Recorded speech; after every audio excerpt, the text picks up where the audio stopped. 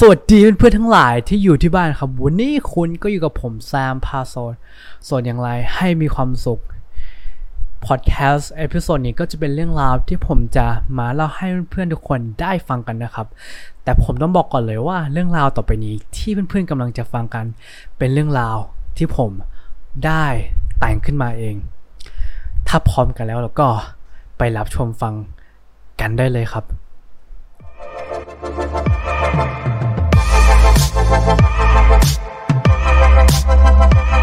พอดแคสต์ในช่วงแต่งเรื่องเล่าเรื่องวันนี้ที่ผมจะมาเล่าให้เพื่อนๆได้ฟังมีชื่อว่าความสำคัญที่ไม่เหมือนกันณโรงเรียนมัธยมแห่งหนึ่งมีเด็กนักเรียนผู้ชายคนหนึ่งเขาอายุประมาณ15ปีเขามีฐานะปานกลางดูภายนอกเขาก็เหมือนเด็กธรรมดาทั่วไปเขาไม่ได้มีหน้าตาที่หล่อเหลาไม่ได้มีคารมที่คมคายเป็นเพียงเด็กที่ชอบเรียนและอ่านหนังสือไปวันๆเขาใช้ชีวิตเหมือนคนอื่นๆแต่สิ่งหนึ่งที่เขาไม่เหมือนใครนั่นก็คือเขาไม่รู้จักวิธีการเข้าหาผู้หญิงเพื่อนๆในห้องของเขาชอบมาล้อเลียนในเวลาที่เขาจะไปจีบผู้หญิงหรือคุยกับผู้หญิงคนหนึ่งเพราะทุกคนต่างรู้ดีว่ายังไงไอ้หมอนี่ก็จีบใครไม่ติดอยู่แล้วจนเขามีฉายาไอ้นกไม่มีปีกและเป็นที่โด่งดังของคนทั่วโรงเรียนตั้งแต่ในชีวิตของเขาชอบผู้หญิงมาหลายคนมากทั้งรุ่นพี่รุ่นน้องหรือแม้กระทั่งเพื่อนเขาเคยจีบผู้หญิงเหล่านั้นแต่ไม่เคยติดสักทีและเขาก็ไม่รู้ว่าทำไมเขาถึงจีบใครไม่เคยติดเลยเขาเจอเหตุการณ์แบบนี้ซ้ำแล้วซ้ำเล่าทั้งการจีบผู้หญิงไม่ติดหรือการที่โดนเพื่อนในห้องล้อจนเขากลายเป็นเด็กมีปมทำให้เขาไม่กล้าที่จะเข้าไปจีบผู้หญิงตั้งแต่ตอนนั้นอีกเลยพอผ่านช่วงม.ต้นเข้าสู่ม.ปลายก็จะมีนักเรียนจากโรงเรียนอื่นๆย้ายเข้ามาเรียนที่นี่แล้วมีนักเรียนผู้หญิงคนหนึ่งที่ย้ายเข้ามาภายนอกนั้นเธอเป็นคนที่สวยและเรียนเก่งมากเป็นเด็กท็อปของห้องก็ว่าได้หลังจากที่เธอย้ายเข้ามาไม่เกิน3 เดือนเธอก็ได้กลายเป็นดาวเด่นประจำชั้นขึ้นมาซึ่งมีผู้ชายหลายคนที่ทั้งหน้าตาดีและเก่งเข้ามาจีบเธอทั้งเอาดอกไม้มาให้ซื้อของแพงมาให้ในวันเกิดหรือแม้กระทั่งขับรถมารับไปส่ง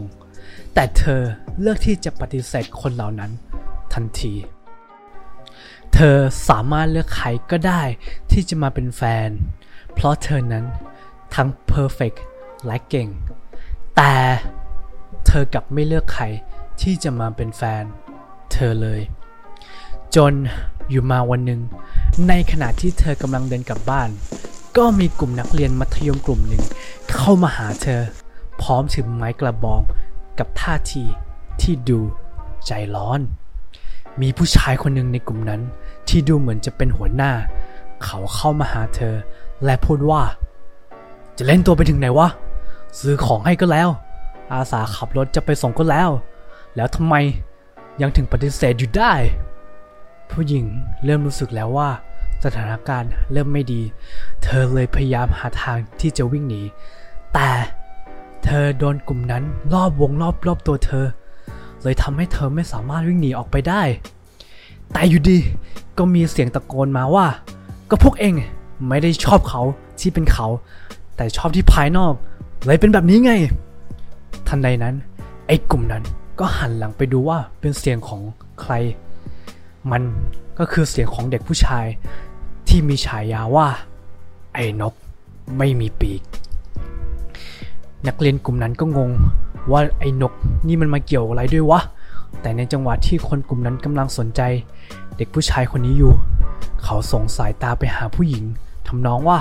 เลยวิ่งหนีไป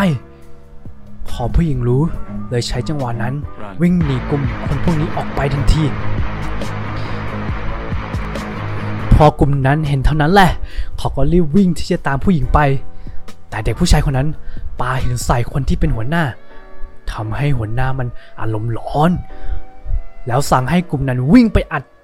แต่ผู้ชายคนนั้นก็วิ่งหนีไปพวกเขาก็เลยวิ่งตามกันไปวันต่อมาณโรงเรียนผู้หญิงที่รอดมาได้กำลังเดินเข้าไปในห้องพักครูเพื่อที่จะไปบอกให้อาจารย์ทราบเรื่องเมื่อวานนี้เธอเดินไปที่โต๊ะอาหารแล้วกำลังจะบอกอาจารย์แต่ทันใดนั้นอาจารย์กลับบอกกับเธอว่า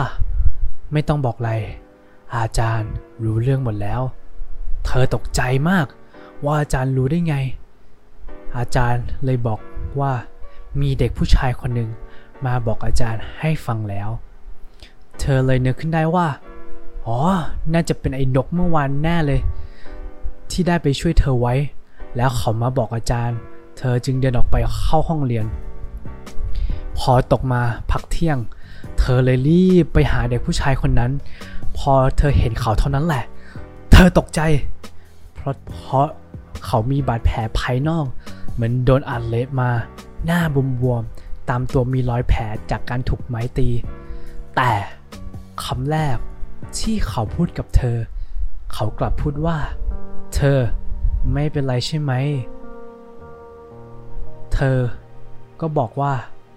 ไม่เป็นไรหลังจากนั้นเขาสองคนเลยไปหาที่คุยกันแล้วผู้หญิงก็ถามทุกคำถามที่เธอสงสัยจนเธอได้รู้ว่าจริงๆแล้วไอ้นกที่ไม่มีปีกหรือผู้ชายคนนี้ชอบเธอมาได้สักพักและติดตามดูเธอไกลๆเกือบทุกวันแต่เนื่องด้วยเขามีปมเรื่องจีบผู้หญิงเขาเลยไม่กล้าเข้าหาเธอไม่กล้าจะจีบ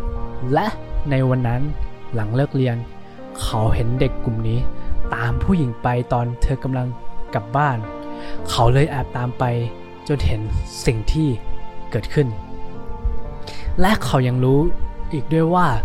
สิ่งที่ผู้หญิงคนนี้ต้องการไม่ใช่แค่ใครสักคนที่ซื้อของแพงๆให้เธอหรือขับรถไปส่งแต่แค่ใครสักคนที่เข้าใจในความเป็นเธอซึ่งมันก็เป็นความจริงผู้หญิงก็เลยงงว่าเฮ้ยเขารู้ได้ไงวะเขาเลยบอกกับเธอว่ามีวันหนึ่งตอนที่เขากำลังจะกลับบ้านเขาเห็นเธอนั่งร้องไห้คนเดียวอยู่ที่ใต้บันไดพร้อมกับใบกระดาษคะแนนที่ถืออยู่ในมือของเธอมันเลยทำให้เขารู้ว่าจริงๆแล้วเธอนั้นไม่ได้เก่งเหมือนคนอื่นๆคิดแต่แค่คนอื่นๆคิดกันไปเองมันเลยทำให้เขารู้ว่าเธอแค่อยากได้ใครสักคนที่คอยปลอบเธอในตอนที่เธอท้อแท้ก็แค่นั้นและสาเหตุที่ผู้ชายคนนี้จีบผู้หญิงไม่เคยติดเลยเพราะเขาไม่เคยซื้อของให้คนที่เขาจีบหรือใช้คารมที่คมคายในการจีบผู้หญิงที่ผ่านมาเขาแค่เป็นตัวของเขาในการเข้าหาแต่ไม่มีใครที่เห็นคุณค่าในตัวของเขาผลก็เป็นเหมือนที่เห็นหลังจากวันนั้นเธอและเขาคนนี้ก็คุยด้วยกันมาจนได้เป็นแฟนกันจบบริบูรณ์ครับผมเรื่องนี้สอนให้รู้ว่าในทุกๆสิ่งที่คนเรามักจะคิดว่าสิ่งนี้เป็นสิ่งสำคัญสำหรับเราและคนอื่นๆแต่มันอาจจะไม่ได้สำคัญกับอีกคนความสำคัญของแต่ละคนนิยามไม่เหมือนกันดังนั้นอย่านิยามความสำคัญของเราให้คนอื่นความรักก็เช่นกันครับ